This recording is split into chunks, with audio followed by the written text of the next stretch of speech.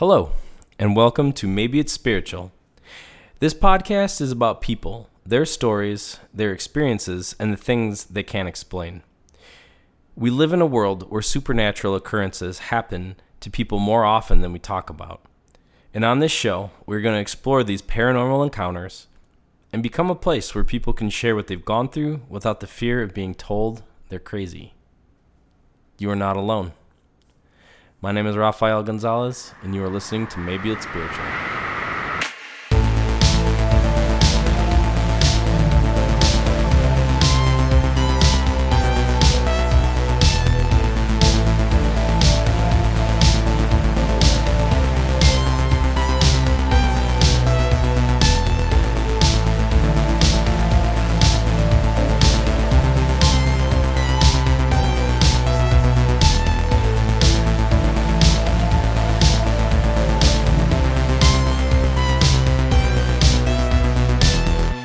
Hello, everyone. Welcome back to Maybe It's Spiritual. Those of you who are listening on Spotify or Apple, feel free to hit that 5 stars. Leave us a review. We want to hear from you. Anyone who is interested in telling their story on Maybe It's Spiritual, we have a Gmail, maybeitspiritual@gmail.com. Send us a story. We will share it and hopefully get you on the podcast. We have an Instagram, Maybe It's Spiritual. TikTok, Maybe It's Spiritual. A YouTube now, also Maybe It's Spiritual. Pretty much everything's Maybe It's Spiritual. So tonight we have a returning guest, Jimbo. Say hello, Jimbo. Hey, how you guys doing? But we have a full crew tonight, so everyone is going to introduce themselves. Jimbo brought some friends, and we have a new co-host, which you've probably heard before. So go ahead and start. Well, hey everybody. Well, nice to be here again. My name's Adam. You may have remembered me from the part 2 episodes we did covering a lot of spiritualism, demonology, and cryptids. And it's a pleasure to be here with you, co-hosting tonight with these fine gentlemen. Thank you for being here, Adam. Hi, my name is Mike. I don't know what else to say. Anything you want us to know? Or not know? I graduated from engineering school back in the day. I've actually worked in aerospace for 2 aerospace companies in my career. I'm currently in IT. That's awesome. I'm Steve Rowe. I'm just a working stiff, I guess. I'm from Wisconsin. I got into some of this we're going to be talking about today. Basically, I was introduced at my job. Some of the things that he revealed to me, I developed my own truth. Started with me learning about 9/11 when that happened, and it's been a journey since then. I'm married, have 7 kids, and here to talk about some truth. Maybe it's spiritual. Awesome. Right. Awesome. Well, we sort of talked about a bunch of stuff before we started, and then Mike started spilling the beans on some experiences he had. So we're going to start with that. See, I want to get into that. I want to hear what he says. Because, well, the second I walked in the room, he started talking about Bigfoot, Dogman, that kind of stuff, and that is directly up my alley of interest. So, and my brother has actually claimed to see the Beast of Ray Road. So I'm very interested to hear what you got. So I actually live in Wisconsin too, and there was actually one kind of close to the south of, I think it's south of Broadhead. There was some Bigfoot sightings at one time. I'm not sure if that's Ray Road one or not. Well, it kind of depends on what you believe necessarily. Walworth County is where Beast of Ray Road is. Yeah. It kind of depends on where your line between Dogman and Bigfoot really lies. All right, that's more towards Lake Geneva then. Well, and then, there's also a lot of sightings where they see a Bigfoot creature, and then they also see UFOs in the vicinity. They're synonymous. Linked somehow. And then also the Bigfoot creatures tend to disappear, kind of appear and reappear, almost like they can translocate or something like that. There's some kind of spiritual doorways they can exit where they're gone. I've heard kind of like stepping between dimensions almost, where they can kind of phase in and out of our reality, sure. The third dimension, so to speak. Or maybe a portal. Portal, We're big on portals here. Yeah, portals is That's our love language. So, I mean, unfortunately, the story I was telling was really about my wife at the time. She lived in Boscobel, and she had a lot of spiritual things growing up to her. So there was, I knew there was some kind of, I don't want to say, it wasn't because of what she did. It was her family life and stuff, that there was demonic things attached to her. Generational curses, generational tags that they stick you with, and they kind of follow you around. Sometimes, so I told her, I said, that if you see something alien that looks like an alien, it's in a saucer or whatever, it's not what people think it is. I said there's a spiritual aspect to it, and they will not like one name. You can mention God, but you cannot mention Jesus, because they will not like it at all. So she actually was one of those times where there was like a 12-inch snowfall that day or that night, and she was out shoveling for hours, and that's when I was still living in Illinois. But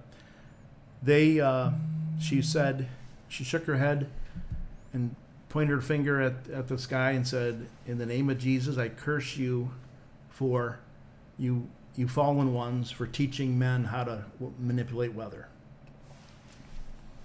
And she went out in her backyard and stamped out the name Jesus in the snow. Oh my gosh. And how did they react to that? So what happened was, she lived on the main drag in Boscobel, in the city of Boscobel, Wisconsin. And she saw flashing lights in the middle of the night. And she thought, oh, that's the police. They pulled somebody over. She's on one of the main drags that goes parallel to the Wisconsin River. And then she noticed that the flashing was coming from her backyard. And did she say, was it just white light? Was there colors to the light? I don't know. I never asked her that. That's why it would, this is kind of a third hand, but I did ask her. So she said she was scared. She looked out the window and she saw a saucer that had landed in her backyard. Oh, it actually landed. It literally landed. And she was scared. She was hiding behind the couch. She went out in the living room and hid behind the couch. And she heard something coming through. There were two doors coming from the kitchen. There was a screen door, and then there was also a freezer out there, and then a solid door with windows in it. And she was just petrified. And she heard something come through the doors. It didn't break the doors. It just walked through. She heard footsteps in the kitchen. She was petrified. She heard in her mind, or almost like an audible voice, "Close your eyes." So she closed her eyes. I think it was God speaking to her. She would have been petrified. I would. Yeah. Yeah, this almost seems reminiscent of the Kentucky Goblin story, where they landed in the backyard and then approached the house and tried to get into the house. But so when she says it walked through the door, it's almost like it phased through the door. Phased through it. I think something like that. It just walked through. It didn't damage, didn't do anything. It just walked through the doors, but she could hear the footsteps coming through the kitchen. And I'm assuming she didn't see it. She did not see it because she had Closed her her eyes very tightly shut. Yeah. And all she did is she said, "Jesus, Jesus," over and over again.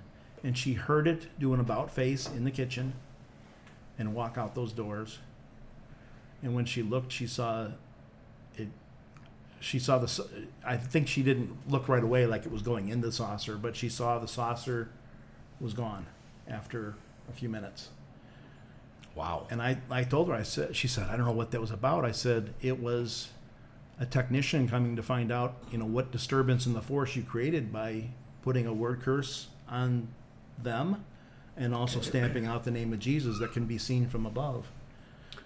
What I think is just what's so compelling about that particular story is most UFO stories I've heard that I find to be credible, they're terrified. It isn't something where people see it and they want to talk about it, or they want to brag about it. It's something that shakes them to their core, and it's a deep primal fear that they get. And also speaking the Lord's name over these things is something that not a lot of people talk about, but what I've seen is very compelling and powerful when it's used against these type of beings. Definitely. Well, I want to add to that, since you brought that up. About a year or two later, her neighbor, she's still living in the same house at the time, and the neighbor had his two grown cousins. They're in their early 60s, at his house, and my wife and her son just came back from watching. I don't know if it was Perseid meteor showers. It was somewhere in the fall because it was a harvest moon and there was some kind of meteor shower. And they went out on this desolate road that's north of Boscobel, something Hollow. I want to say Graham Hollow or something like that. That sounds right. But what they did is they were out there watching the meteor shower and the harvest moon or whatever it was. And when they came back, it was 11 o'clock, and the neighbor called her over there, and they were over there talking, and she was just saying, yeah, we just came back from, I believe it was Graham Hollow Road, and the neighbor said, well, I could tell you some pretty wild stories about, we lived out there as kids, and she said, when my father would go to work second shift, many times a saucer would come down and take us out through the front door, levitate them to the saucer, and they go up to a mothership. And she was thinking that it's called the Space Brother story. They give it over here to help humanity, but at the same time they're taking her eggs or doing experiments. Mm-hmm. And she said she admitted that they took her eggs, and my wife said, well, what happened to me, the difference is I use the name of Jesus. And she said, yes, that's a closely guarded secret, kind of to bounce off what you were saying. Mm-hmm. People aren't supposed to know that will stop an abduction, or even an abduction is often stopped by the name of Jesus. That's become more commonplace. Yeah. It's like people are starting to share that and make that connection, right. Believe it or not. There's a lady that we've listened to a lot about the Hat Man, but she has a lot of alien encounters, and she said that she would get these different encounters, and when there was good ones and there were bad ones, and she said when you spoke the name of Jesus, they left. They hated that. And that's kind of become in the kind of paranormal circles, that people are making the connection that there is that the name of Jesus does repel them. Mm-hmm. So It is becoming more and more commonplace, and I think it's starting to make people realize maybe we're not dealing with extraterrestrials, but ultra terrestrials. There you go. That's not my word. I didn't come up with that. Well, it sounded cool though. In the documentary that Jimbo had sent us at the end, they make a point to say that we're not talking about upper terrestrials, we're talking about outer terrestrials. So we're talking about things that are within the same plane that we are, within kind of the same playing field that we exist in, Maybe under the ocean as well. Or underground. Above us and below us, yeah. Not above us. Outer space, there is no outer space. There's a firmament over us. Rockets have been seen hitting the firmament. We call it the dome. SpaceX has done it several times. Operation Fishbowl. Strange names, by the way. Operation Dominic. And those two together, it's Fishbowl of the Lord. And right after Admiral Byrd had told about the continent in Antarctica that is bigger than the United States, with more resources than anybody could believe, he died shortly after that, and also the Antarctic Treaty was signed shortly after that. Now, are you referring to Hyperborea? No. Okay. No.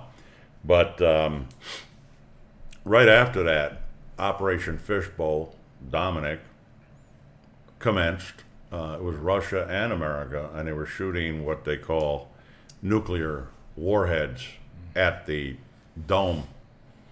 And there's video of it, too. You could see it hitting something and you can see the splattering. Outline. You can see the outline of the dome. Yeah.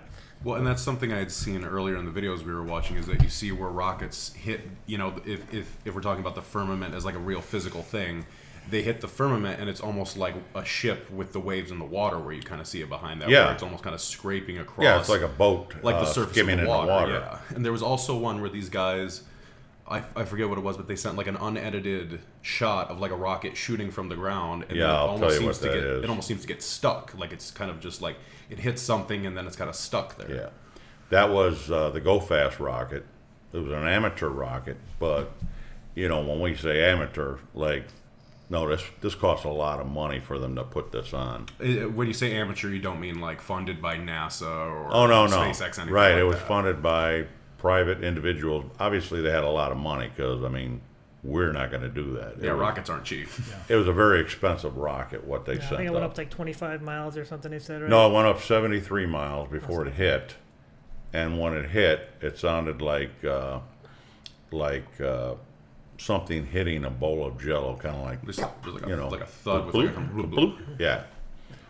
And since then, NASA has said, "Oh, that's the yo-yo stop spin mechanism." They had to come up with something. Just something that sounds kind of silly to pass. Right, and that's what they do. They always just move the globe post further back when we find something that they've done. Yeah, wasn't the moon seen part of the shot where it was supposed to be over Australia? Well, at the okay, time? so what happened when it was stuck up there, whatever it was in, and I'll explain that a little bit, but whatever it was in, it was turning. It didn't explode, but then you see the first stage rocket drop. You can hear that.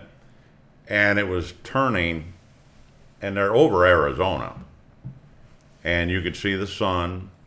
You could see the surface of the Earth going concave and convex.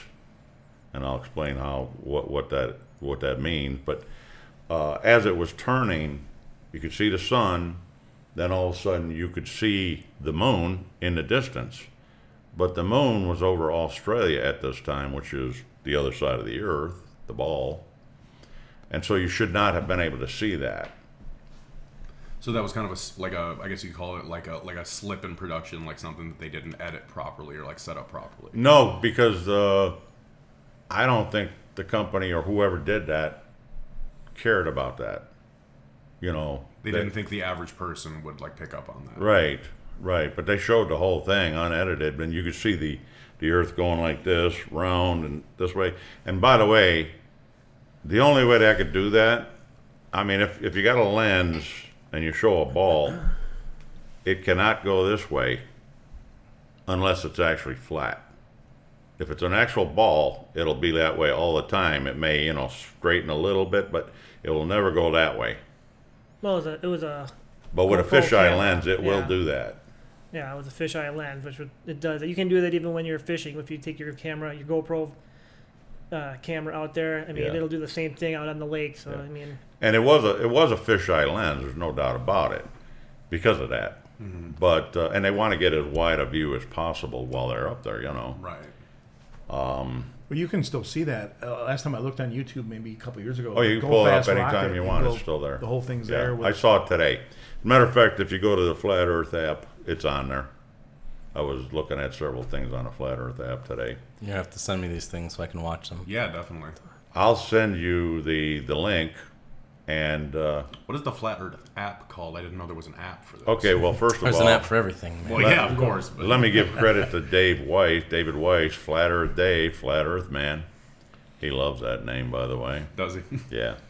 His site is flatearthdave.com. And he's the one that put this app together with a very intelligent guy from India. Costs a lot of money to put this app together. It's really an amazing app. Costs him about $10,000 a month to run this app. Jeez. But anybody can get this app. It's $2.99, one-time fee for life. If you want to be a subscriber, it's $11 a year, and then you can communicate with other flat earthers. That's how I met Steve. yeah, I think it's called the Sun, Moon, and Zodiac app on. Yeah, it's by called the Flat Earth. Blue Water Bay. Yeah, Blue Water Right. Bay. There's a clone which is bogus, and they always do stuff like that. But it's called Flat Earth, Sun, Moon, and Zodiac Clock app by Blue Water Bay. You want to make sure it's Blue Water Bay. Blue Water Bay. $2.99, and it'll bypass all of the AI algorithm that bans all the videos on YouTube and Google. You could literally put a search on Google or YouTube for one of Dave's videos or several. I mean, there's literally tens of thousands of videos now. Any one of those videos, and you will get the wiki thing that says, oh, that's an archaic belief that's been disproven, blah, blah, blah.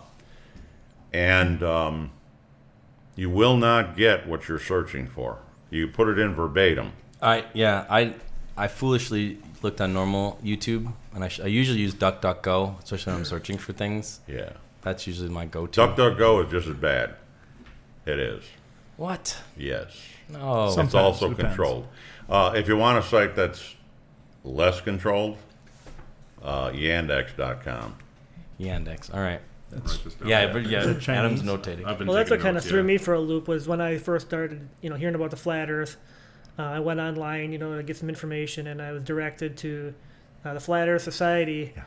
And I've been all over the world, and I've calculated my distance, and they had maps on there, so I'm like, well, if it's flat, they should line up with my routes that I took to the Philippines or Korea or China, and it wasn't adding up. I'm like, well, this is bogus, and I put it aside for a while, and then we were doing a rally in Madison about the jab back then, the anti-jab thing out there. By the way, don't mention stuff like that. Okay. We don't want to get canceled. Well, make it a funny. The more things you say, the more disclaimers I have to. Yeah, it'll get banned. They'll ban the video because of all that. right. Well, we were doing a walk, I think, to the governor's mansion, and we passed by a high school, and there was a couple of young guys out there passing out pamphlets about flat Earth, and they were Christian guys, and I took their pamphlet, and I looked at it, and I'm like, these guys are full of crap, and I started talking to them. I said, what, it's hard enough to get people to believe in God, and then you got to throw a flat Earth in there, really throw them for a loop. So I started arguing with them, and then what they made, they started talking to me, and what they said made sense, but I'm like, no, something's not adding up here. So I did some research on my own, and like I said, I went to the Flat Earth Society and got some disinformation, and it took me about another few months, and it kept popping up on my feed, the Flat Earth. What the heck, so I dug deeper and deeper, and finally I started, thinking about the stars and the astronomy and how ridiculous, the heliocentric model is. And what really got me was when I looked at the North Star, and when they say that we have a tilt for the seasons, that North Star, should be moving with the tilt theoretically, since it's always staying at the North Pole. And that was the first thing that I think really caught my eye, like, Yeah. Polaris never moves. Yeah, Polaris hasn't moved, Never will move. And you look at Josephus and different writers, the stars never moved. And here we got a wobbling, Earth supposedly spinning at, 1,000 miles an hour, going through Earth, or going through space at like 500,000 miles, shifting sideways at 1,000,000 miles an hour, and all the stars are shifting their way at 1,000,000 miles an hour, and chasing the sun at 66,000 miles, and it's like. Can I expand on that when he's done? Yeah. Okay. You done? No, well. Keep going. You done? So that was kind of my journey, when I realized that, the heliocentric model wasn't adding up. And even as a kid, nothing made sense. Like, how can we see stars that are 1,000,000 miles away when, I can't even see across a cornfield, that's got a light at the end of it. So that was kind of, you wanted to expand on that? But, Yeah. Okay. Well, I just want to expand on that because just recently, if you are familiar with the Georgia Guidestones, Yes. that was destroyed. Middle of the night, it got hit with, I don't know, rocket-propelled grenade or whatever. Well, what's so interesting about that is they have security footage of like a car driving up to it, but they for some reason can't catch the license plate. They weren't able to catch the face of anybody that did it. One of those. Like, it was just random hoodlums that did it. Yeah, it came from the dark, the shot, whatever it was. They did have the video on it, but there was one of the stones, and by the way, these are really tall stones. I don't know. I've never been there, but they look to be about maybe 20, 25 feet tall, maybe more, I don't know. And it's like a Stonehenge type thing. Mm-hmm. It's not something that some weekender's going to put together. It's weird. These are, tens of thousands of pounds, tons. This was moved by, very big, heavy equipment. Anyway, they were set up like this, two here, and then one on top.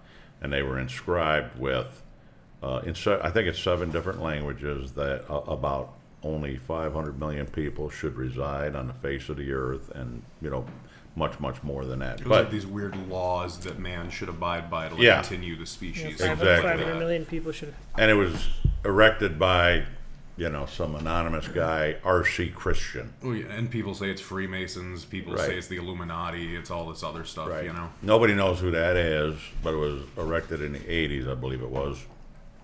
And now these stones, like I say, they're a lot of ton of stone in these granite stones. They might have been about this wide, 25 feet tall, 8, 9 feet wide, whatever. I don't know all the dimensions, but in one of the stones, there was a hole about that big drilled through, and you could see Polaris every night.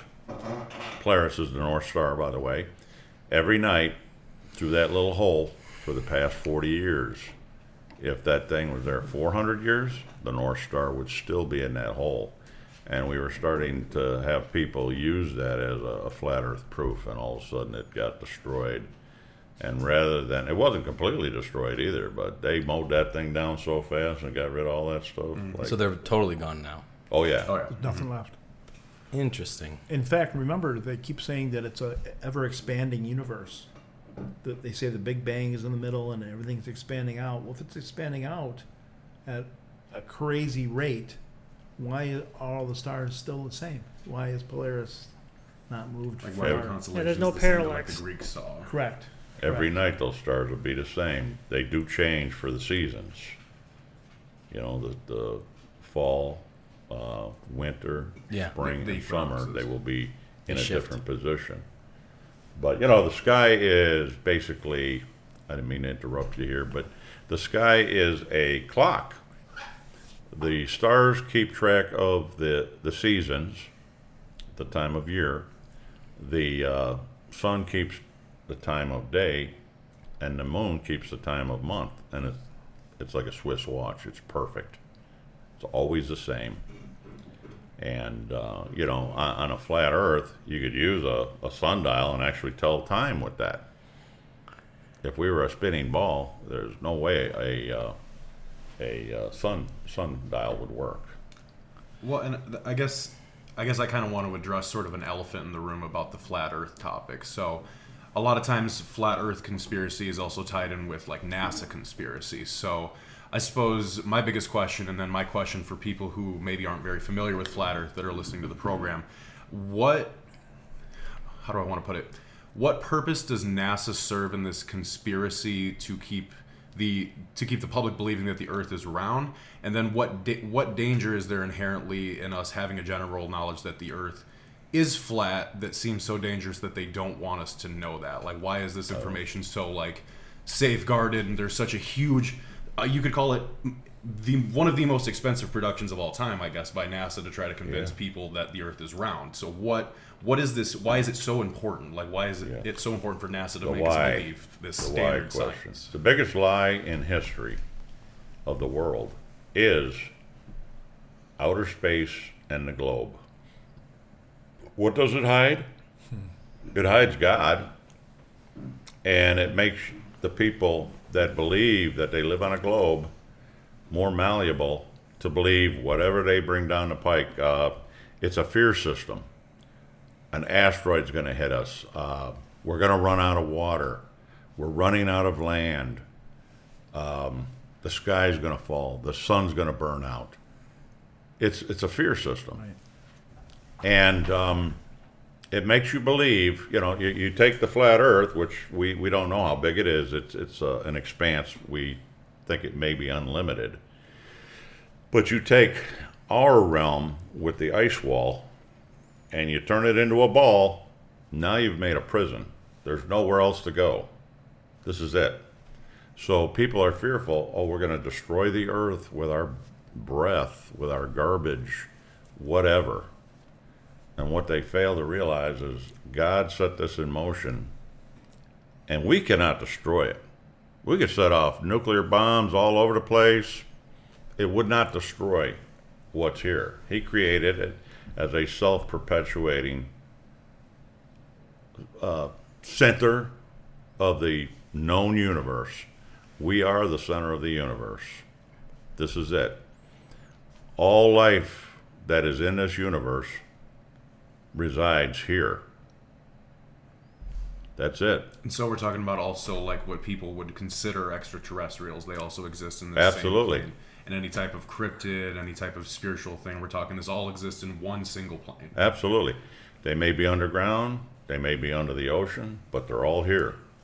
And, people think of extraterrestrials coming from other planets, wherever, Light years away. Yeah.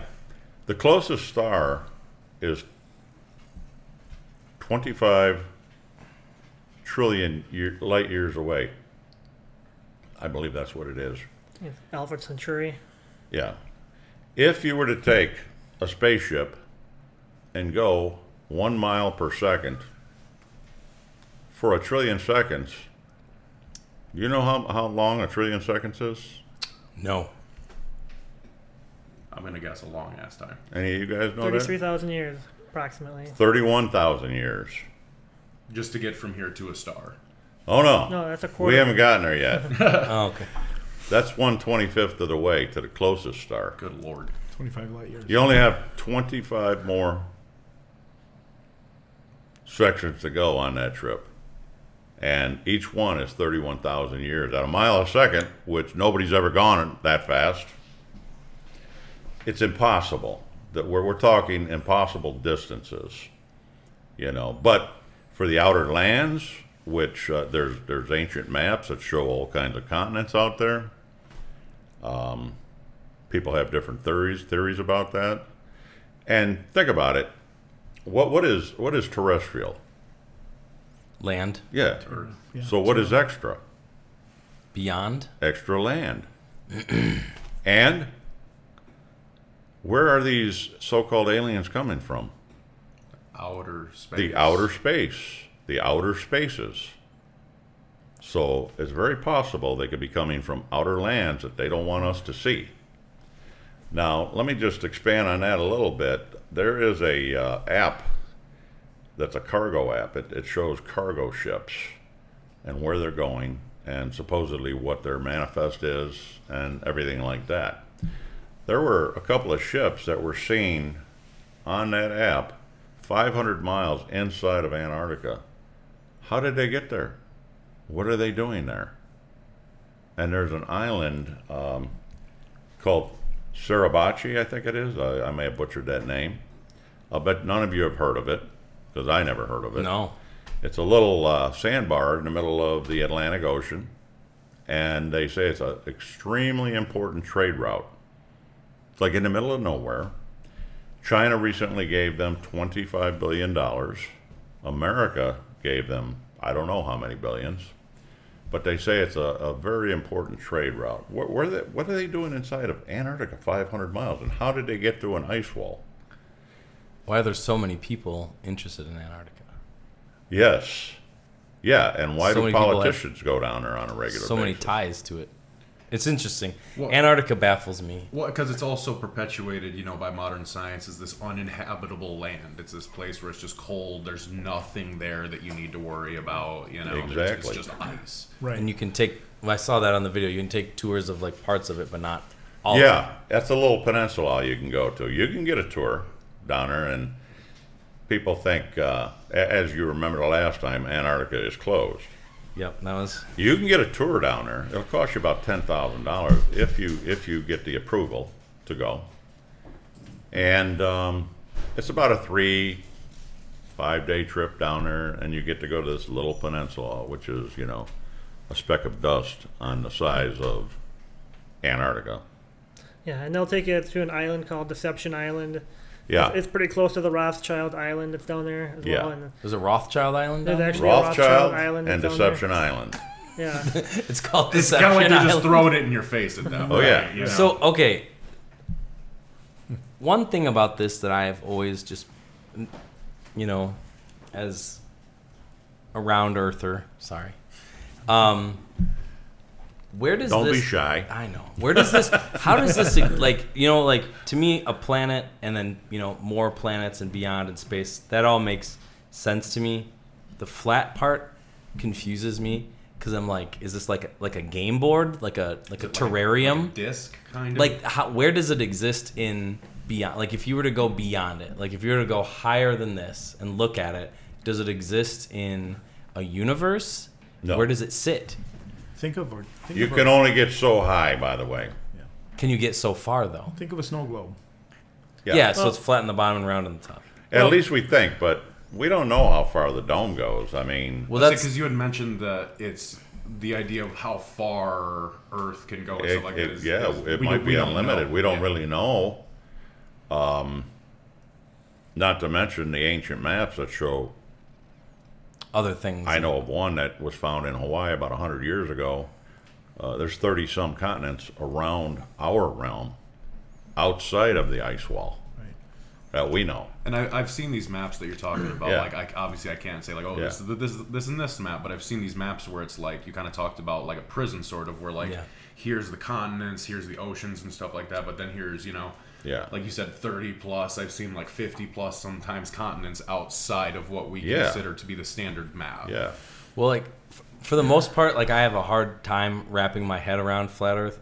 The one thing that always gets me is the Admiral Byrd stuff. Yeah. That's to me, that always like sits really awful with me, and I'm like, that man saw something. Right.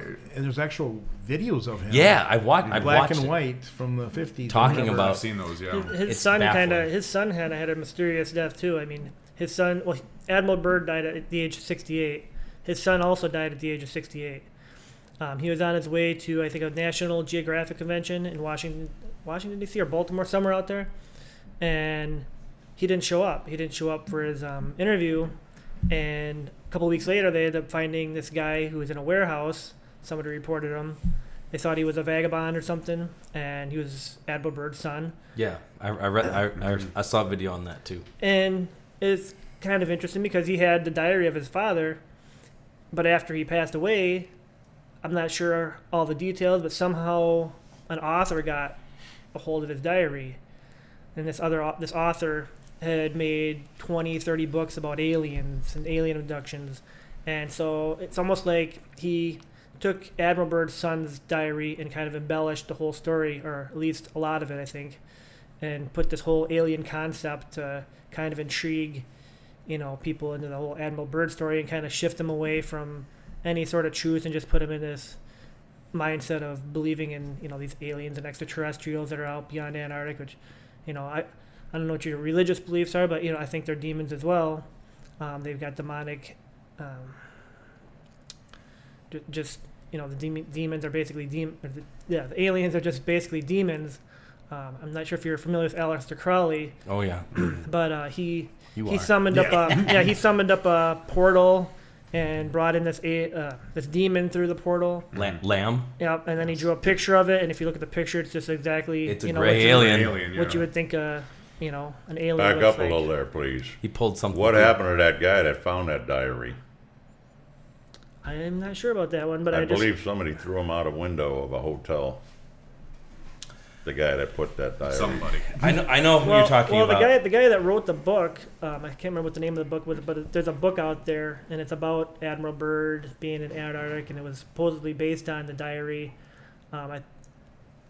So I'm not sure how the author got a hold of that diary, but I think he wrote more books after. Okay, well, something happened. Something strange happened to that guy, supposedly, that took that diary. I'm not quite sure. Are these guys Navy or are these Air Force?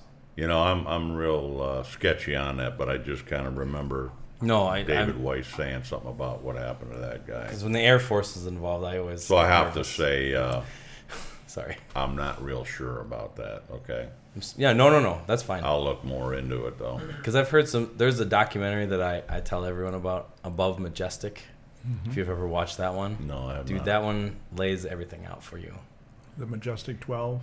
Yeah, it talks about everything. Yeah. It talks literally anything. I've never seen a documentary that like has so much. It starts with like Oppenheimer, and that's kind of like when everything started with like the extraterrestrial. Okay. Well, I mean that's when we became aware of it, but No, culturally it's forever. and Werner von Braun was one of the Nazi scientists that they brought over to really jumpstart our space program. That was Well, probably he the founded most famous NASA, of didn't them. he? He was instrumental in that because he was a Yeah. V2 rocket guy. Well, that and what's his name? Jack Parsons. Yes, no, Jack And Parsons. Walt Disney, by the Yes. way, was in on it. And Jack Parsons 33rd has Mason. a Oh, real, yeah. a real strong background in the occult. He was huge in the occult. Yes, Club 33, by the way, With for Aleister- Walt Disney. Yes, with Aleister Crowley and the L. Ron Hubbard, all those Ron guys. Hubbard Yeah, from Scientology. exactly. But he was Jack Parsons like pretty much invented like the early rocket propulsion. Yeah. But they stole his Till he idea. blew himself Till he up. blew himself to bits. But like, yeah, he was a heavy occultist. But like, yeah, and not to Did you sound. hear, by the way, I'm sorry.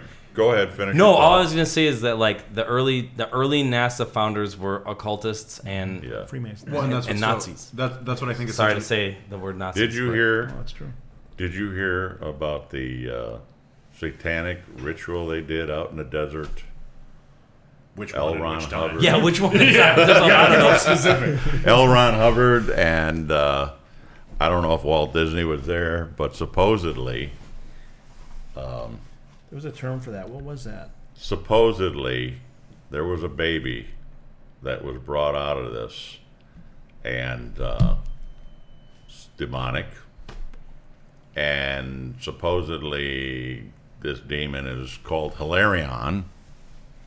Interesting. I haven't heard of this. Yeah. this is Hillary. great.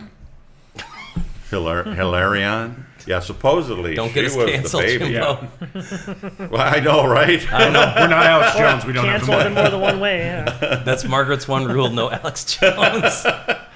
Yeah, it's kind of sketchy as to how it all. I got some videos on it which would tell you more about it. You ever hear of Justin Fowle? I have not, Okay, yeah, I got. but I know they're all interested in getting things unlocked. I know. I heard about some presidential candidates that were trying to get secret alien documentation unlocked. Yeah, this will be was another like a big one. episode for Yeah, sure. that's because, another That episode. was even Jimmy Carter. Going Yeah. back to Jimmy Yeah. Carter's time. Eisenhower. I mean, even Kennedy talked about wanting Yeah.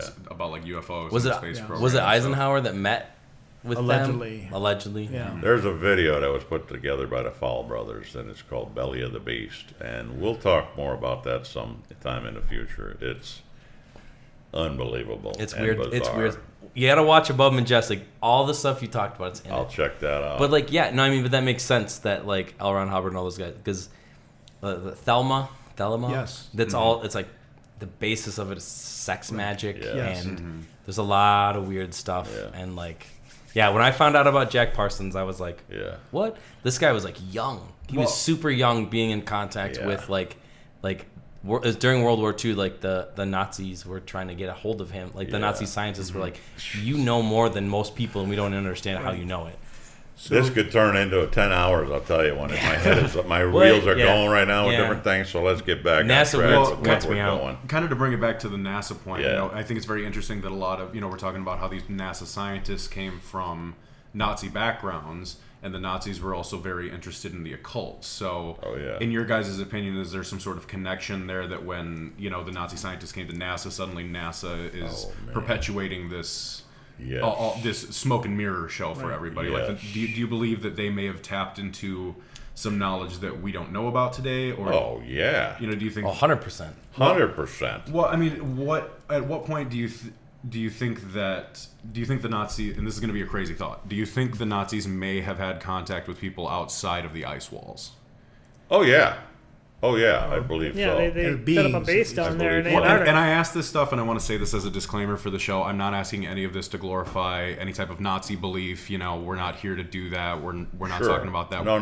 What I'm talking about is specifically the scientific advancements that the Nazis were making, because there genuinely was a fear at the time that the Nazis were so scientifically advanced that they could create weapons that would help them win the war, like the sounding bell and stuff like that. I know it's the most popular one people so talk I about. would recommend a book by Joseph Carr, C-A-R-R. He was an electrical engineer, actually from Rockford. Or he spent some time in Rockford too. He wrote a book called The Twisted Cross. all about Hitler and the Nazis, and specifically how entrenched they were with the occult.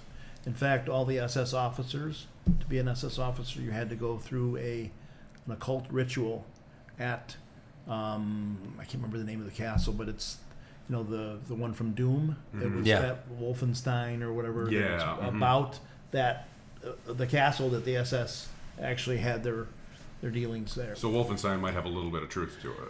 I don't think it was called. I don't think it was called Wolfenstein, but it's based on reality. Wolfenstein is the game series where the Nazis dealt with the occult and Correct. they won the war and stuff like that. Yeah. So there actually is a very heavy occult background with Adolf Hitler. It talks about him going into when he gets in those rants and raves, he couldn't sleep at night. Remember on the morning of Normandy, they didn't want to wake Hitler. Joseph Carr goes into that. About the reason is he couldn't sleep at night. He had SS guys outside his door, and they oftentimes they'd hear him yelling and shouting non-Germanic phrases. And the question were these words of power he was trying to control the demons that he had summoned. And he was terrified. He would scream and yell, and there he is in the corner. He's in the corner. Do you see him? And the SS guards would say, no, we don't see anything. So there was, he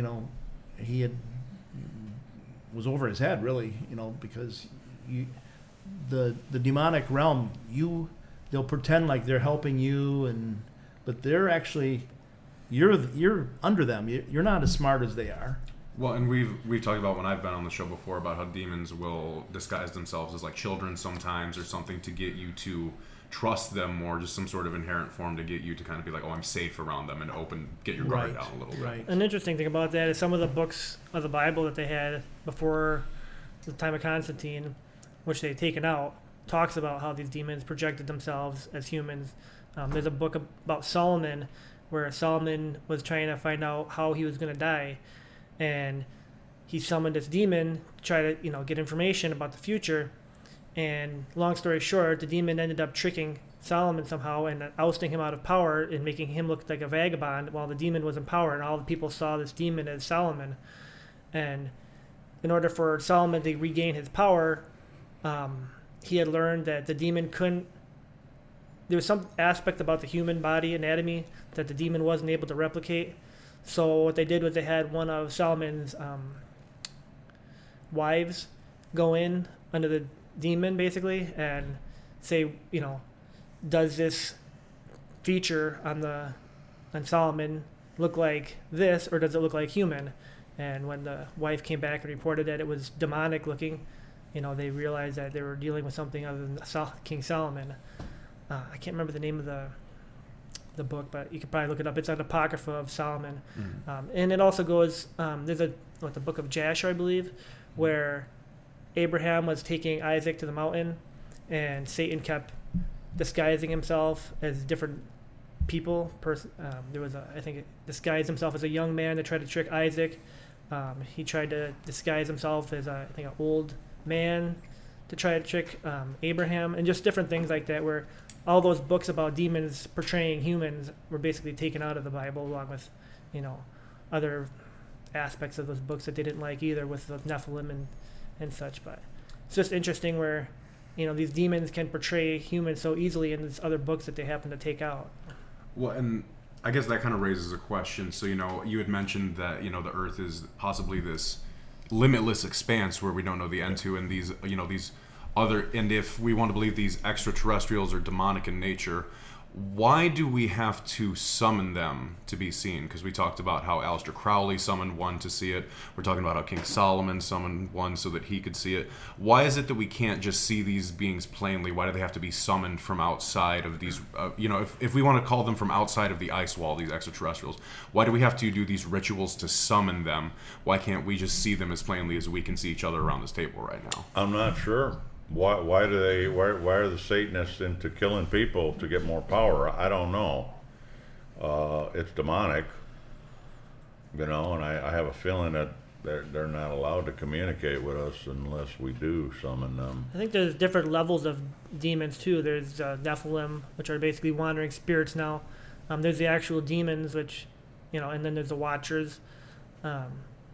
Back in Vietnam, they developed a night vision goggle that was completely in red spectrum rather I've than heard green. about this, yeah. And a lot of the troops would see demonic creatures when they would put this apparatus on their head, and they start firing away trying to kill these beings, and their superiors were asking them questions like, what are you doing? You're shooting at another helicopter, you're shooting at another person, and like, well, don't you see that over there? And, Right. Wildly firing out the side of the I think a lot of these helicopter. demons are actually Demons. a lot of these demons are actually here. We just can't see them because our eyes see in a green spectrum, and there's like a level of our vision. Our light vision only sees this much when the whole spectrum is like this big. And we can't see over here. Over here, we can only see this narrow spectrum of light. Yeah, So kind of a la They Live.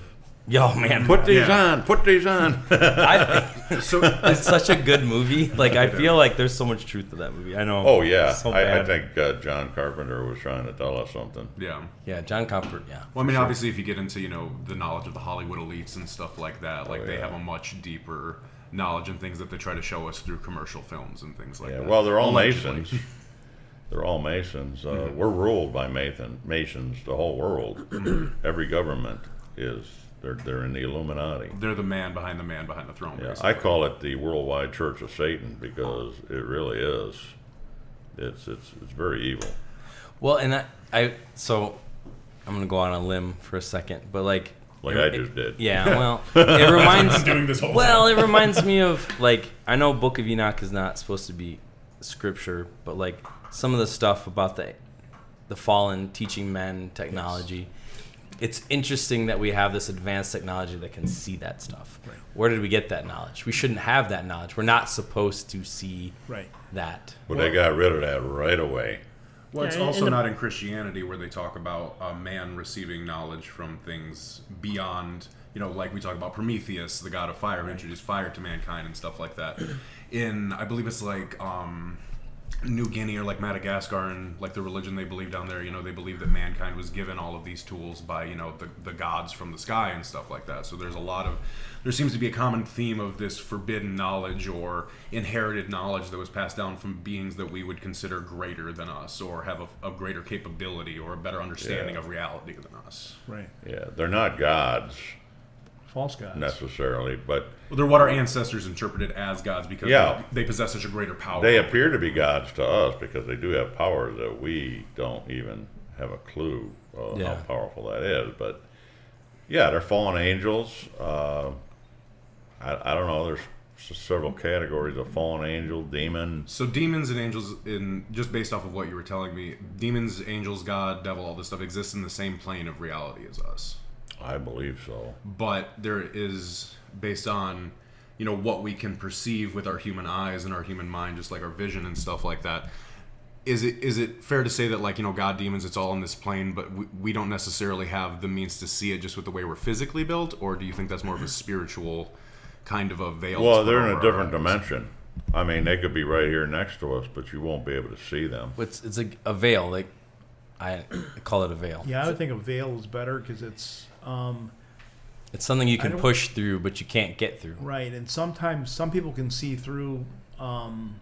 Sometimes children can see things because they're not taught 100%. not to see things. Yeah. Later, that's just your imagination. Oh, you don't. That's your imaginary friend. That's your imaginary friend. Maybe it's not your imaginary friend. Maybe, what is your imaginary friend? Well, wait, you shouldn't know about that. Somebody with a higher intelligence is speaking to that 3-year-old. Right, it's interesting you should mention children because the Bible mentions like children are closer to the kingdom of God. I don't know if you know much about the Dead Sea Scrolls, but in the Dead Sea Scrolls there was the Book of Adam and Eve 1 and the Book of Adam and Eve 2, and after man had sinned, Adam was questioning Eve. Look at these bodies we're in. Look at them. Look at the eyes. We used to behold angels with these eyes, and now we got these physical eyes. We can't see the angels. We can't communicate with them anymore. So after man fell, I believe we obtained these physical bodies. We had more of a celestial body before Adam and Eve had sinned, and all the celestial that they had before we don't have anymore. We can't see the celestial anymore. We can't communicate with God or the angels like Adam and Eve ones could. And But obviously, just because we can't see it doesn't mean that it doesn't exist. exactly, yeah. I mean, I've seen it. Yeah, I saw a seen watcher things. one time. You did. I did when I was like 15. Elaborate on that. Really? Yeah. Oh, I think I've told that story before. Don't tell it again. I remember I didn't know what it was I was young, but I came home. I would always come home and stand. I always been obsessed with like stars and space and constellations. I love it. But like I would always stand out. Like I came home from like hanging out with friends and I was standing, and I saw this thing standing on my roof, and it was very tall, and in my mind like I thought it was like a giant earwig, because it had like what I thought were like pinchers on the top of its head. Oh, And I just remember saying, God, what is that? And I just remember him saying, that's a watcher. And I didn't know what it meant. Never knew what it meant till like way later, years later, when I was like dealing with some stuff, like some really awful, probably some of the worst demonic stuff I ever dealt with. But like I started looking into like watchers and and all that stuff. And I saw like an artist representation of what they thought a watcher looked like, and I had like an angelic being with these huge horns, and I was like, that's what I saw. That's what I saw on my roof. My wife saw one as well. It was a doctor. And she was walking down the hall, and my wife doesn't make stuff up. And she saw this doctor, and she looked away, and she was like, oh my God, and looked back, and he looked normal. But his arms were almost to the ground, and he was demonic looking. But it was only for a flash. My dad had a somewhat similar experience to that. He was actually walking down at the Sinisippi bike path over here. And he said that he started looking at people, but all of their eyes looked different. Like he said, it was almost like they kind of had like raccoon paint, where it's like they were just very sunken and deep, but like they were like yellow colored. Like all these people had these yellow colored eyes. And he always told me that he was a big fan of praying while he walked. So like he would be like in physical motion, but also like mentally, spiritually going through like deep prayer and thought like that. Yeah. And so he started seeing this, and he's like, God, what am I looking at? And God said, these aren't people like you see them as people. Like these are watchers. These are like people that are here. You see them as people, but I'm showing you that they're not. So they're all around us. Right. They it's are. This idea that I've never seen any of them. I've wanted to. It would probably scare the heck out of me. That's probably why you haven't seen it, because God's protecting you from what you could. Well, it's not as scary as you think. Like What? when you're seeing it, like I've seen stuff, and at the time you're not as scared as you think you would be. Like it's kind of feel like time stands still. Yeah. Oh bit, yeah, like you're things are not. just slower. Yes, you're not like. It's like you're not here anymore. You're like maybe seeing. Because I've had a few times where like it's like time stands still, and I'm like in the same realm as this thing. Well, it's and very possible that the veil's thinner there. You're I don't know why. A portal of some kind. Something. There's just I don't want to go off track too much, but Yeah. you know about the reptilians, right? Oh, of course. Yeah. Okay. See, that could be a whole episode. We did a reptilians episode. Did you? We did. We did. Yeah. That's what I think my wife saw. You A know? reptilian? A shapeshifter? Yeah. Well, yeah, that's what I believe. Well, that's what people talk about a lot, is that you don't necessarily see, an 8-foot lizard walking around, but you'll see like just features that seem distortedly human, or just something where they'll just see it for like a brief second, like they'll look and they'll see the true face, but then they look again and it just looks like a person. I believe in it. I don't like to go too deep into it because I don't have any proof. Above Majestic, there's a guy on there. I forgot what his name is. William something. He's an older guy. Man, the stories. This guy is like in his 90s, but he's sharp as a tack, and he tells. He went to the bases in Antarctica. He saw like all the different, like he said, there's like tons of different races of extraterrestrials and the reptilians and the bad ones. Dude, but his name is William something.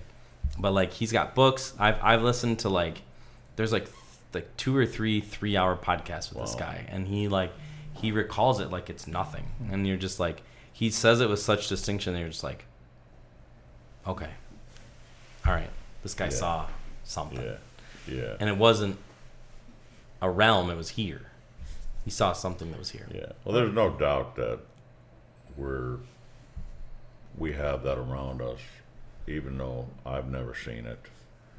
I mean, I have no doubt that it's real. There are some animals that are more in tune to that as well. Yes. they've even actually bred some to be. Trying to think, the Lhasa apso is one that is supposed to be able to see more spiritual beings.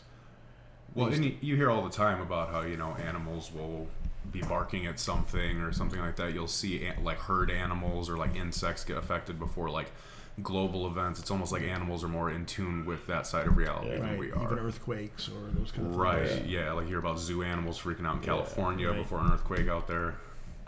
So anyway, maybe we could redirect it a little bit back to a little bit of flat Earth. You guys want to ask us some questions? I was going to say I've got some notes here I'd love to talk about. The NASA one was the big thing for me, just because it's like, because it's like we're funding billions of tax dollars into NASA every year, and one of the things I saw in the video that I thought was very interesting, if we can get back into the firmament talk, is that when they launch a rocket, we see the standard footage of a rocket going, and it kind of makes this curvature, but we're supposed to believe it's this idea that the Earth is curved that this rocket is following, but then they made the point in the video that I found actually very compelling. Why are the NASA stations in Texas and Florida? Because they're right there by the bodies of water, so that they can send these rockets kind of sailing up and over, and then they recover them in the ocean. And then there was also some videos of people seeing, satellites on land that had balloons attached to them. Balloons. They want to talk about how it's just a balloon to help it get back down to Earth safely and stuff like that. But then they had also talked about how satellites weren't really a thing, but had been conceptualized, and then suddenly, like a year or so later, they're satellites that we suddenly have to be concerned about. Arthur C. Clarke conceptualized the idea, and I think it was like a year later, all of a sudden, we had our first satellite or whatever. So what would you say that satellite... So obviously, a round earther will believe that a satellite flies in space around the Earth, helping transmit data, your cable TV, your cell phone, something like that. In your guys' opinion, what is the real purpose of satellites, and what is being hidden from the public with that sort of lie about satellites? I think it's to make us believe further in the globe model and outer space. Everybody believes in satellites. There are satellites, but they're not floating in outer space. They're not falling in orbit. In a geosynchronous orbit. Yeah. And, people supposedly, they see lights up in the sky. Oh, that's a satellite. A satellite might be as big as this table, maybe as big as your couch. And supposedly, 250, how high are they? Well, let's say 250. I think that's the space station's 250. I think the satellites, they say it's like a 150. Okay, so let's say 120. Off of memory, but 120 miles. You think you could see that couch at 120 miles? No, I mean, you can barely see. It would have to be gigantic. You barely see a person across a cornfield. You could barely see a jet at the cruising altitude, which is 30,000, 40,000 feet. You know how many miles that is? With the sun glinting powerfully on it. Yeah, we're talking 6 to 8 miles, and you can barely see that jet. But the ISS is about as big as a 747. How are you seeing the ISS at 250 miles up?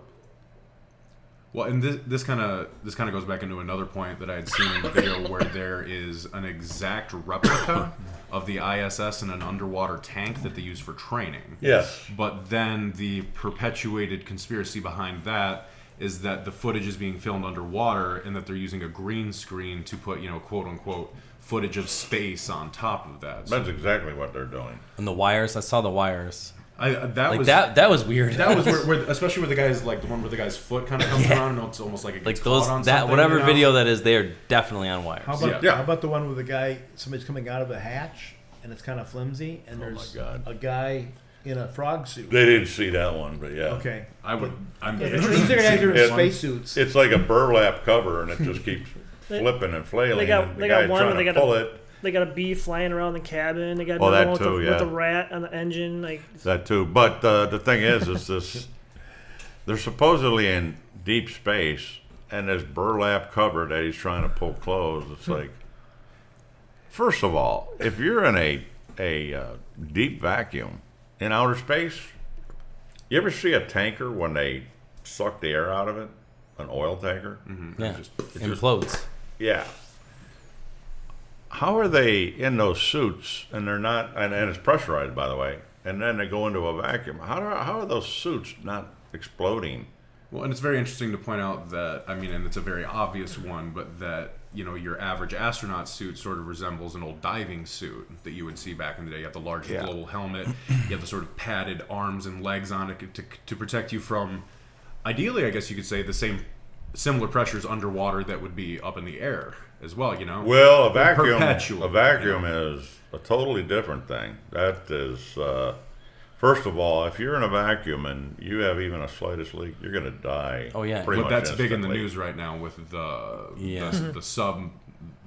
It wasn't really a submarine. The Imploding. subnautical thing When imploded because of the pressure in the vacuum. When you're in an atmosphere that's below sea level, your blood boils. It doesn't take very much to do that. I was in the HVAC business, and when we put in an air conditioner, we put a deep vacuum on those lines. And what happens is it causes, we used to we pull a 15-inch vacuum, which is a very deep vacuum. And it causes any moisture in the system to boil right out of it. And the same thing would happen to your blood. I mean, it would boil like right now. Well, and I was reading about a little bit about implosions this week, just after everything that's been in the news, and they said that, and I don't know if it was an over dramatization or not, but that it gets close to the temperature of the sun for a split second. Basically, that temperature goes straight up, and basically, like, to die in that instance, you die within like 30 milliseconds because your blood boils, all the water boils, and then you're instantaneous. You're a fine pink mist after that, basically. Exactly. Now, they've showed some spacesuits with fly zippers in them. How can that be? They've showed the boots of the astronauts in the museum that show one thing, then they show the print. It's told that they don't match at all. At NASA, they do have a vacuum chamber, and it's got like 15-foot thick concrete walls to prevent that thing from, And not only that, but in a vacuum, they say, oh, well, they have liquid oxygen to facilitate the burn, whatever. I don't know much about rocket technology, but there's some tests that have been done by level earther. I'm not going to call myself a flat earther. I'm a level earther, stationary level earther. There you go. More distinguished sounding. And in that vacuum chamber that they did these tests, they put gunpowder in there, which does have an oxidizer. Same as supposedly, I don't know if it's the same thing, it's probably not, but an oxidizer in that gunpowder that allows that to burn, inside of a cartridge where there's very little oxygen. And it burns and fires the cartridge. But when you put it in that vacuum chamber, and you pull a vacuum, and then you take the sun or whatever and magnify a light down on it, it smokes. It just like sputters, but it never ignites. When you drop the vacuum out, it ignites immediately. One of the other, excuse me, I probably blew you out there, but one of the other tests they did, they put a fan in that vacuum, and they put a feather in front of it. And when they turned the fan on, the feathers, flailing. When they pulled a vacuum on it, Nothing. that feather didn't even budge. So then that makes you wonder, what would NASA's explanation be for a flapping burlap something on a port, Well, my question would be, how are they propelling themselves in outer space? A vacuum, you got to have something to push against. Well, and we always talk, the perpetuated science is that, we use rockets. We use this massive amount of rocket fuel to get us up into the air, but then we also have to use a massive amount of rocket fuel to get us back home. But if you're talking about these experiments, like with the feather and the gunpowder and stuff like that, how is rocket fuel supposed to ignite in a vacuum then? Yeah. And let's talk about how rare is a vacuum. I mean, you had to pull. I mean, I had some air conditioning experience too. It takes a while to pull that vacuum. Oh, yeah. And with your pretty good compressor. Mm-hmm. So it's a vacuum is not natural. And to have the expanse of space this perfect vacuum. How does that work? Yeah, and also if you open it up after you pull that vacuum, you don't have to push the Freon into that system. It just sucks it right in. You know, it'll immediately fill that space. Well, this kind of leads me to, I guess, another question that not to challenge any beliefs or anything like that. No, but, please do. Well, just a lot. I was doing a lot of research over the past week when I knew that we were all going to be kind of having a roundtable here talking about it. And obviously, I've run into a lot of people that were flat earthers, but then did their own research and did some science experiments, and then they said they proved that the Earth was round, and they had a very steadfast belief in that. So what, in your guys' opinion, because you guys are very steadfast in this belief, like this is like a very... It's not a belief. It's a knowledge. It's a knowledge. So you guys... I wouldn't believe it unless I had proof. Well, you guys, this is knowledge that you guys consider to be universal and truthful. So what do you think is up with these guys that, you know, are so heavily like, you know, I'm a flat earther, I believe this, blah, blah, blah, but then they do these experiments and they say that now they don't believe it anymore. Well, I don't believe that, first of all, because I don't believe once you're a flat earther, you ever are not. Because what you see in real experimentation, you can't unsee it.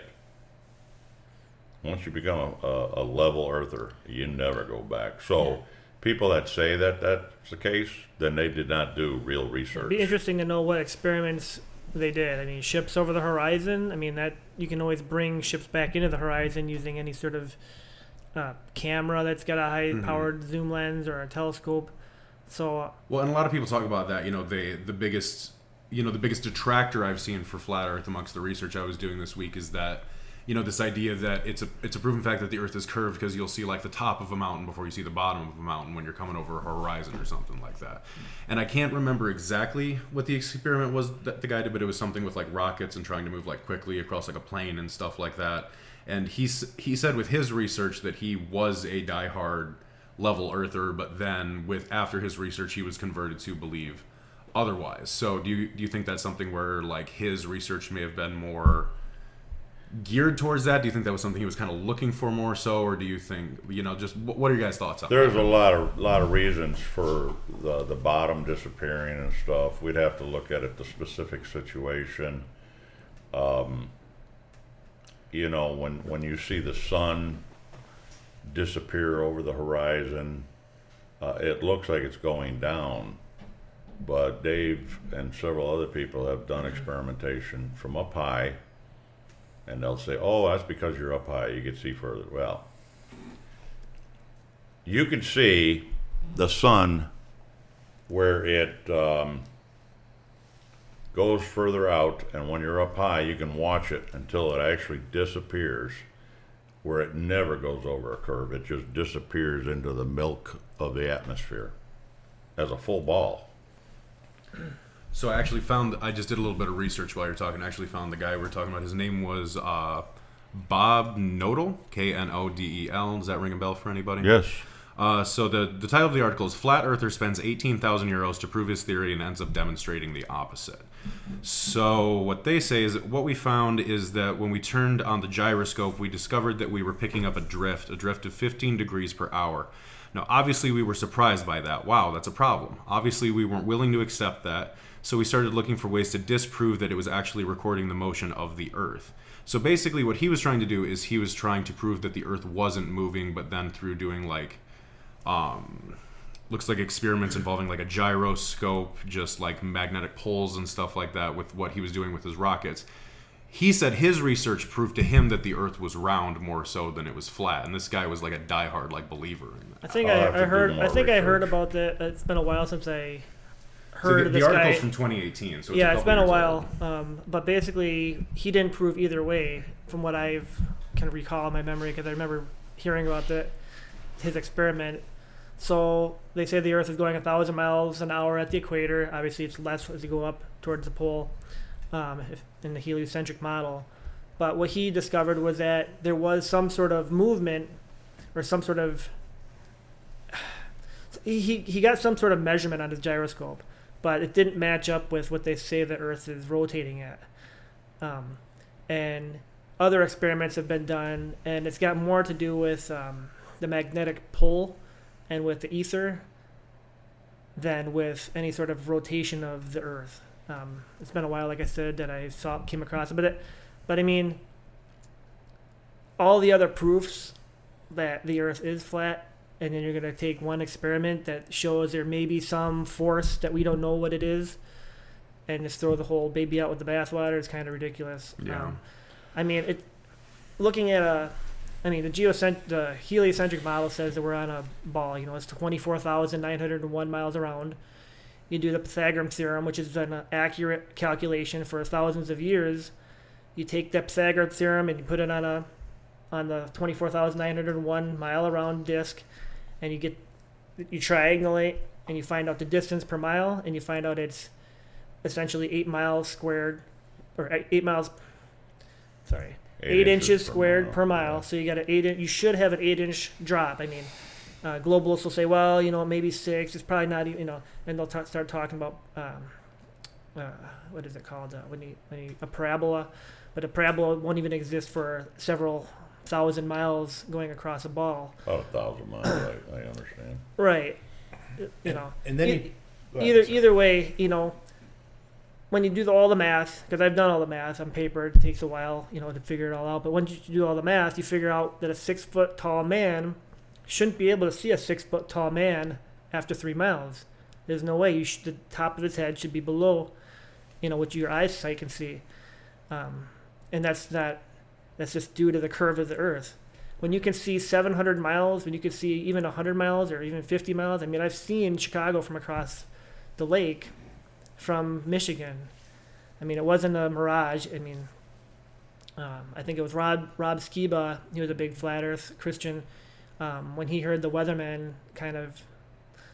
I'll back up. There was a picture sent into the weatherman, and it was put on the news. They said, hey, the picture of the day was basically the Chicago skyline taken from St. Joseph, Michigan.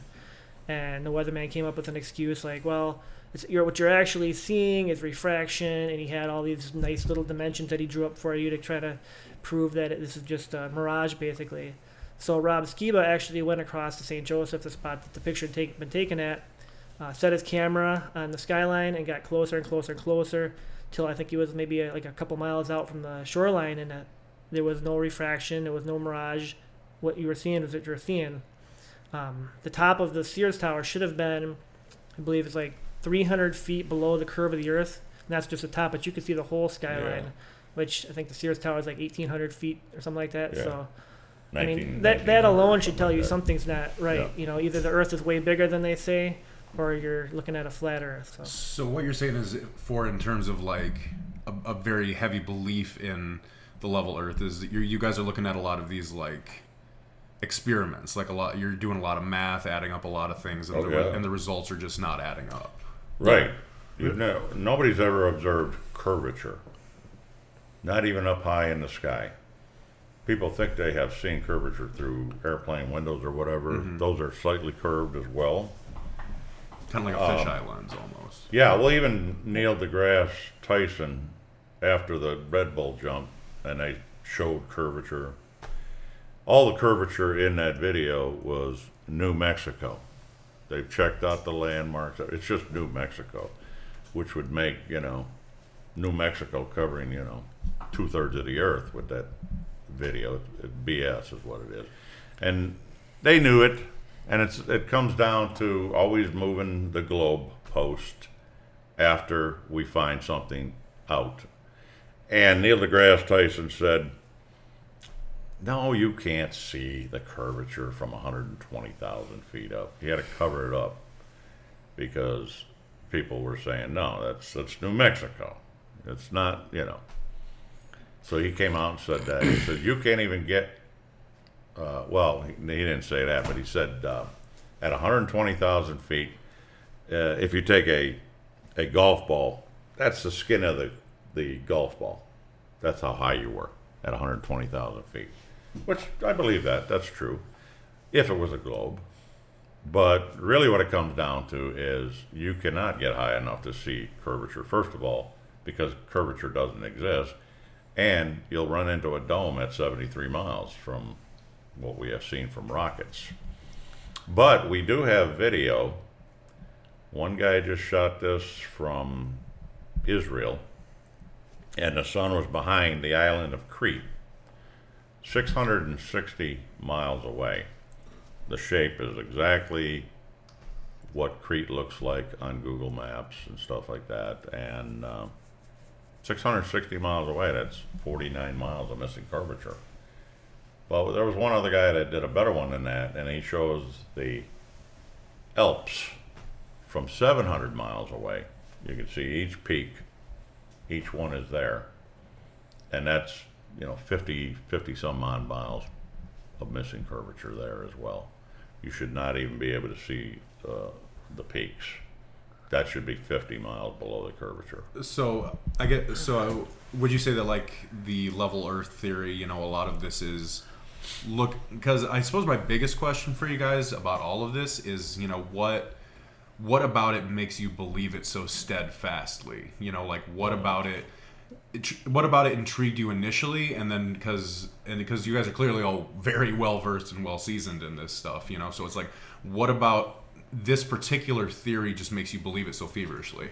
Well, one thing I would say is the way they, NASA, it used to be 53 million a day. Yeah. It's more than that now. It's closer to 80 now. But it was 53 million a day that NASA is their budget per day. But now it is closer to 80, I think, million. What are they doing with that money? Now, what if some of the whistleblowers say it's all going underground? I mean, how do you blow 80-some million a day? And they're not even putting space shuttles up. They're not, Where it's not like we got a rocket launch every day, Right. So it just doesn't make sense. The other thing is, we've all seen satellites recently. Remember the couple of satellites that China put over? Mm-hmm. And they had a payload. The balloon. Under the weather balloon. Mm-hmm. So that is what the satellites are allegedly. There were even guys back in the 50s and 60s. They were on the old cargo planes, Air Force guys, and they were reeling in the satellites before they lost total altitude. They were basically hooking them and bringing them aboard. They do that about every 120 days, I understand. They send them up in Antarctica, and then they'll recapture them and refurbish them and put them back out. So, okay, I want to ask a hot button question. So, those last two balloons, the spy balloons, what was that? Well, was that spy balloons, or was that just stuff falling and they were like, that's a spy balloon? No, we don't believe that they were spy balloons. We believe they were just low-flying satellites, and they had to make up a story to cover it up. Because that's what they actually are. That's what any satellite looks like. Balloons as big as football fields. They go up there. It looks like they're not expanded much, like a baggie.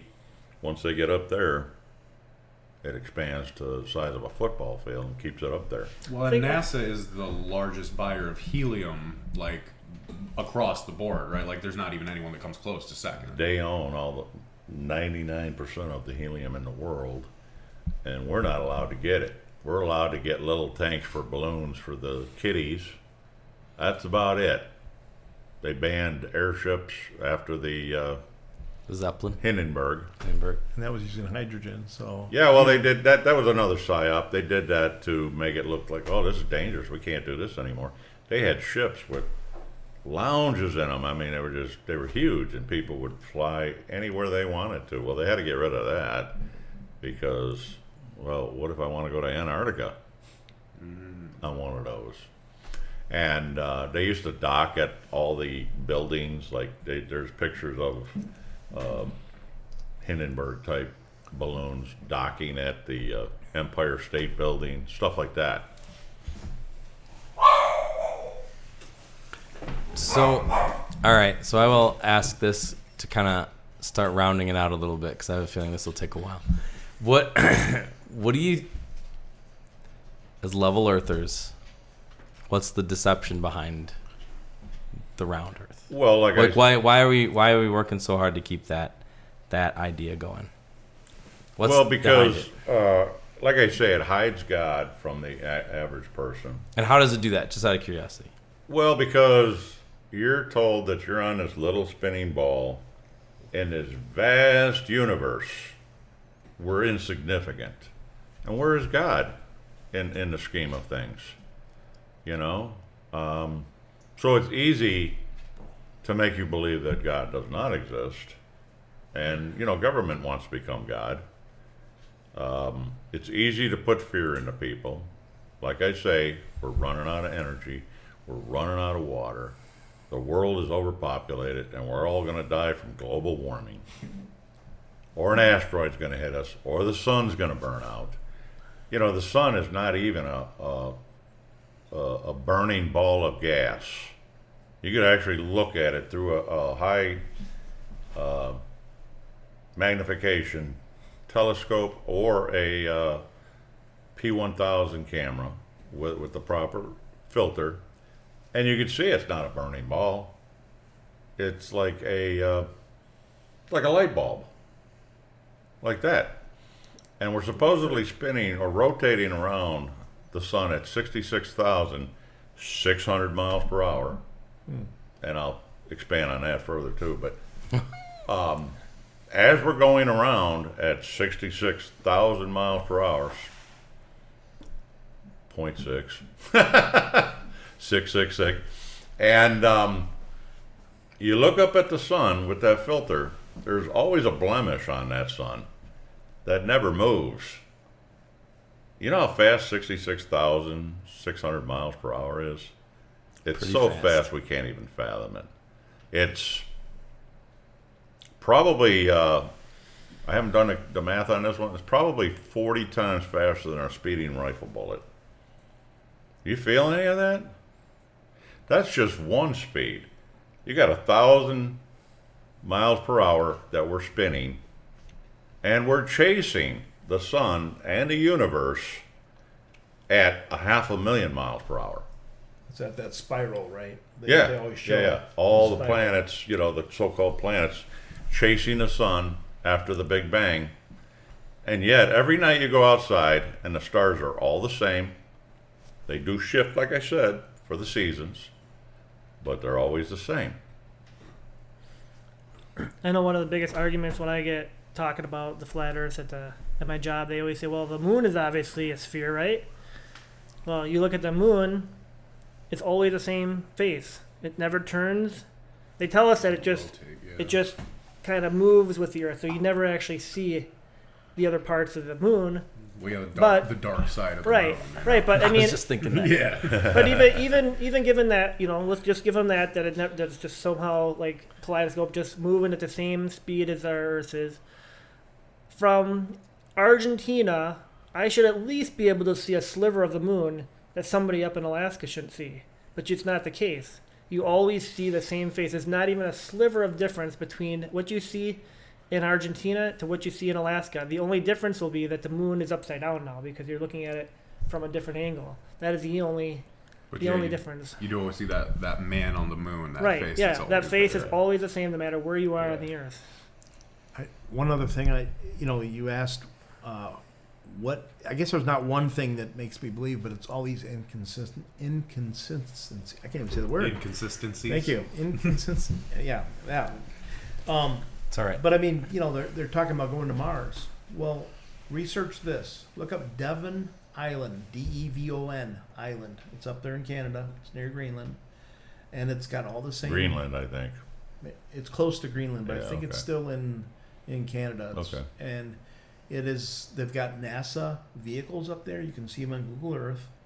There's rovers on wheels. There's a big van with NASA on it. Yeah. And all the dunes and stuff that they're showing, from the rover, they're the exact same ones on Devon Island. Exact same boulders. Are they still there? Because I think I tried to look it up a while ago, earlier this year, and I think they might have deleted that on Google Earth now. Yeah, of course they I did. think Of course they did. SGT. It used to be there, but I think they may have edited that out now. I'm not sure, but On Scrub the internet. Well, you can look at journalism. Yeah. He's got some of it. SGT report. SGT reports. there's people that saved that, .com. but I don't know if Yeah. it's there anymore because I think Yeah. I tried to look that Yeah. up recently. Just adding to that Mars thing, how are they flying helicopters up there in almost zero atmosphere? Well, and just to kind of get, we were talking about the moon and how the face is always the same and stuff like that. What do you guys have to say about, famously Neil Armstrong punched a flat earther in the face when he confronted him about that. Yeah.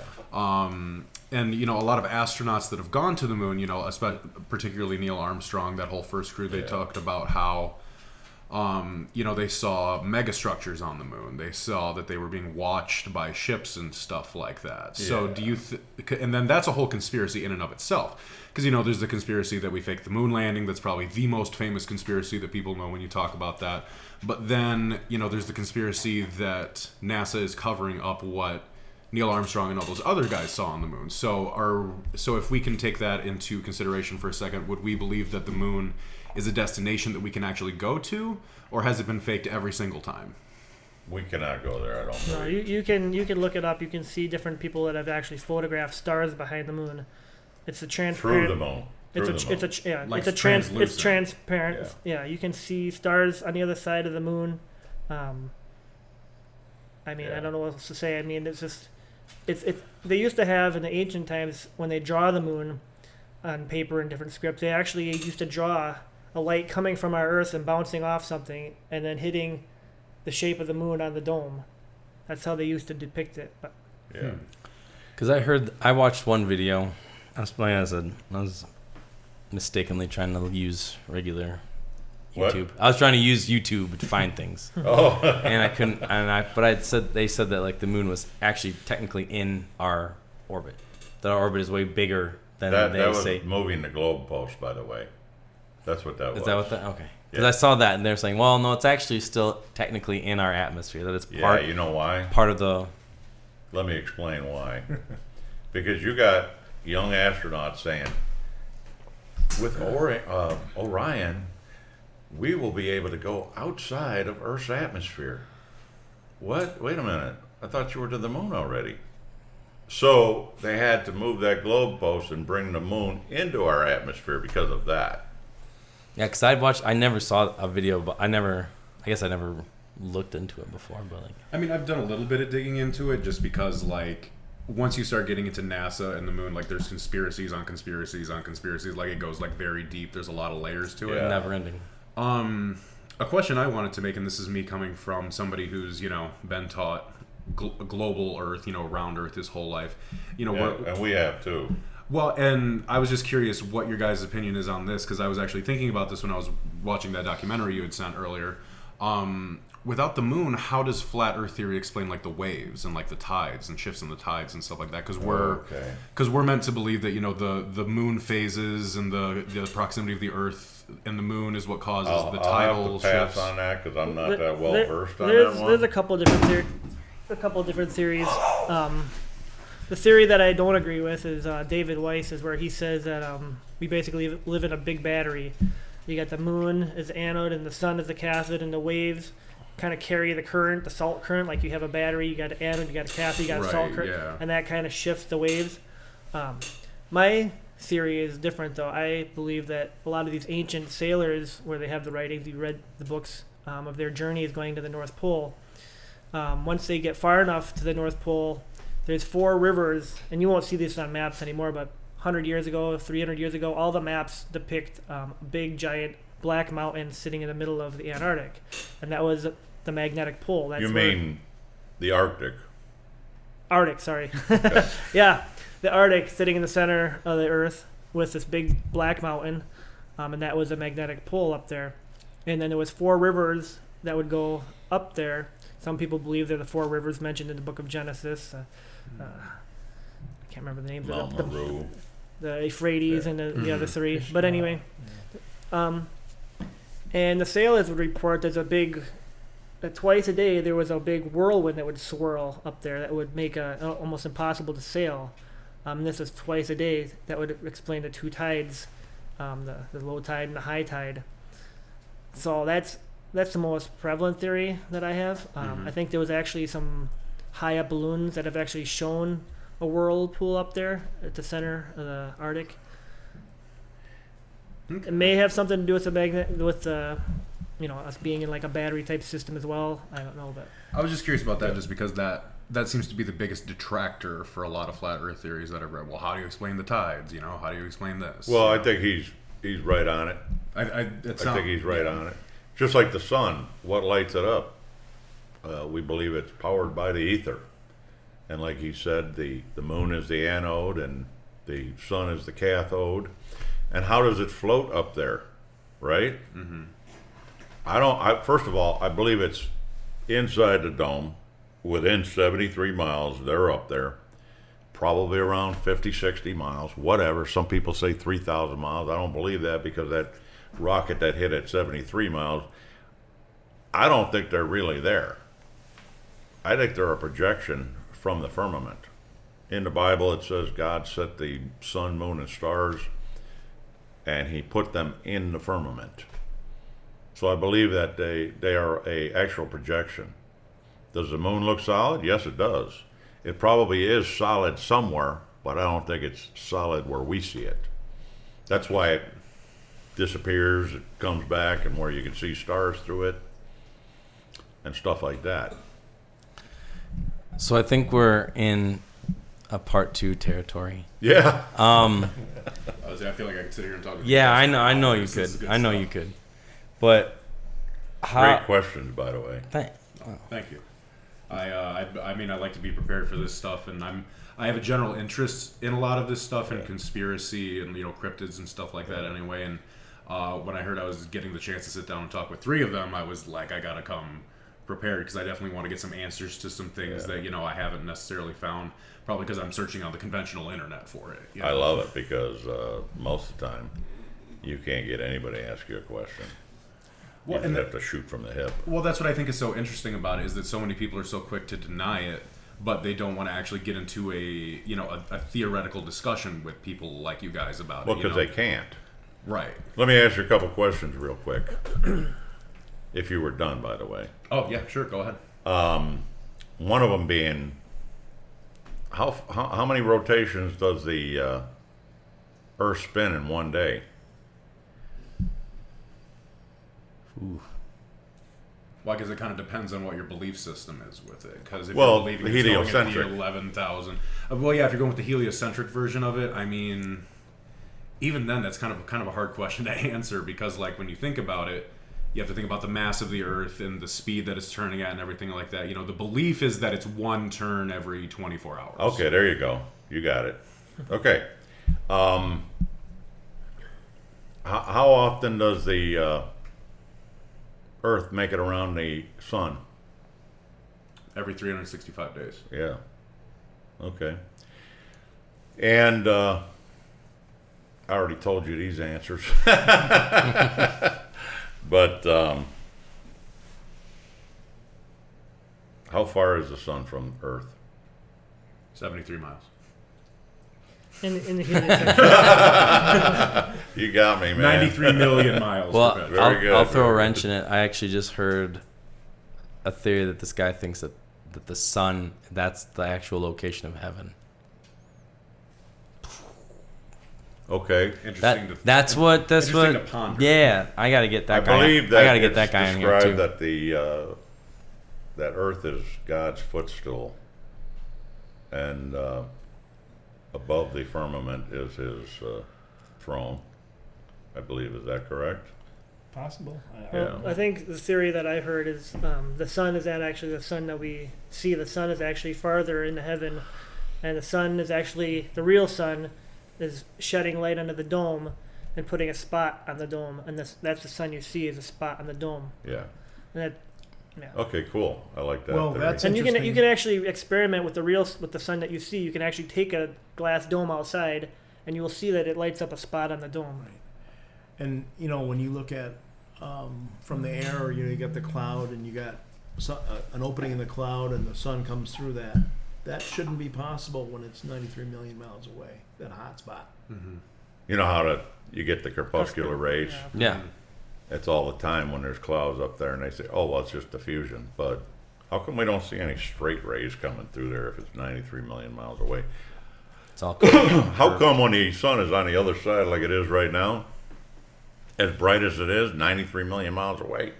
How come we don't see the sun shining up over the sides of the Earth? You know what I mean? Yeah. What is it? Just zero in and hit the earth? Someone's up there turning the dial. It's like a guy with a spotlight. He's got Right. It's a focus adjustment, You know, right? but it's these kind of inconsistencies. I love it. It's these kind of inconsistencies that throw you. Like I've talked to pilots. I said, okay, you're a pilot. It's going at 1,000 miles an hour at the equator, right? Mm-hmm. How are you going to hit a north-south runway if it's moving 1,000 miles to the side and you've been up in the air for 8 hours? Now you're going to come in on a north-south runway. That thing's moving 1,000 miles an hour. You can't. When you look at these planes landing from the pilot's perspective or the passengers, they're just like they're just going in on a stationary Earth. They're not. Well, It's not moving. Well, and famously, Shaquille O'Neal came out and he said that he's done like cross global flights going from LA to Australia and stuff like that. And he said in his experience, he's like, I don't want to say I'm a flat earther, but like it doesn't make sense that like I could go from here to here and it just looks flat the entire time and nothing changes. And even though we're in different time zones and hemispheres and everything like that, you still manage to fly in one straight line and land in a flat straight He is place. a flat earther, by the way, but they got to preserve that money, Right, yeah. All right, Chatty Cathy's final time. One other couple of things I'd like to add. All right. Go ahead. Make it the closing thoughts. Yeah, final thoughts. Okay. Well, final thoughts. Okay, I so know. the Earth is spinning at 1,000 miles per hour going east.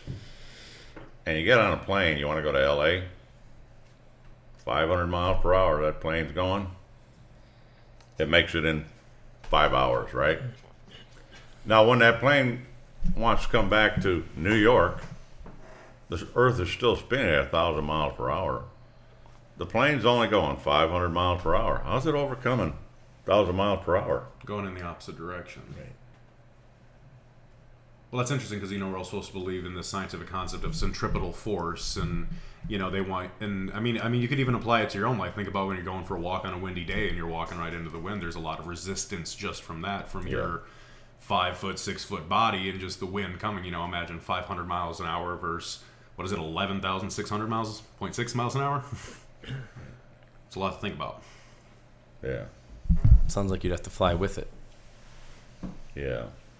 Yeah. Well, Interesting. I don't think you'll ever get to New York if you're trying to get there. No, probably not. But yeah, final thoughts, guys.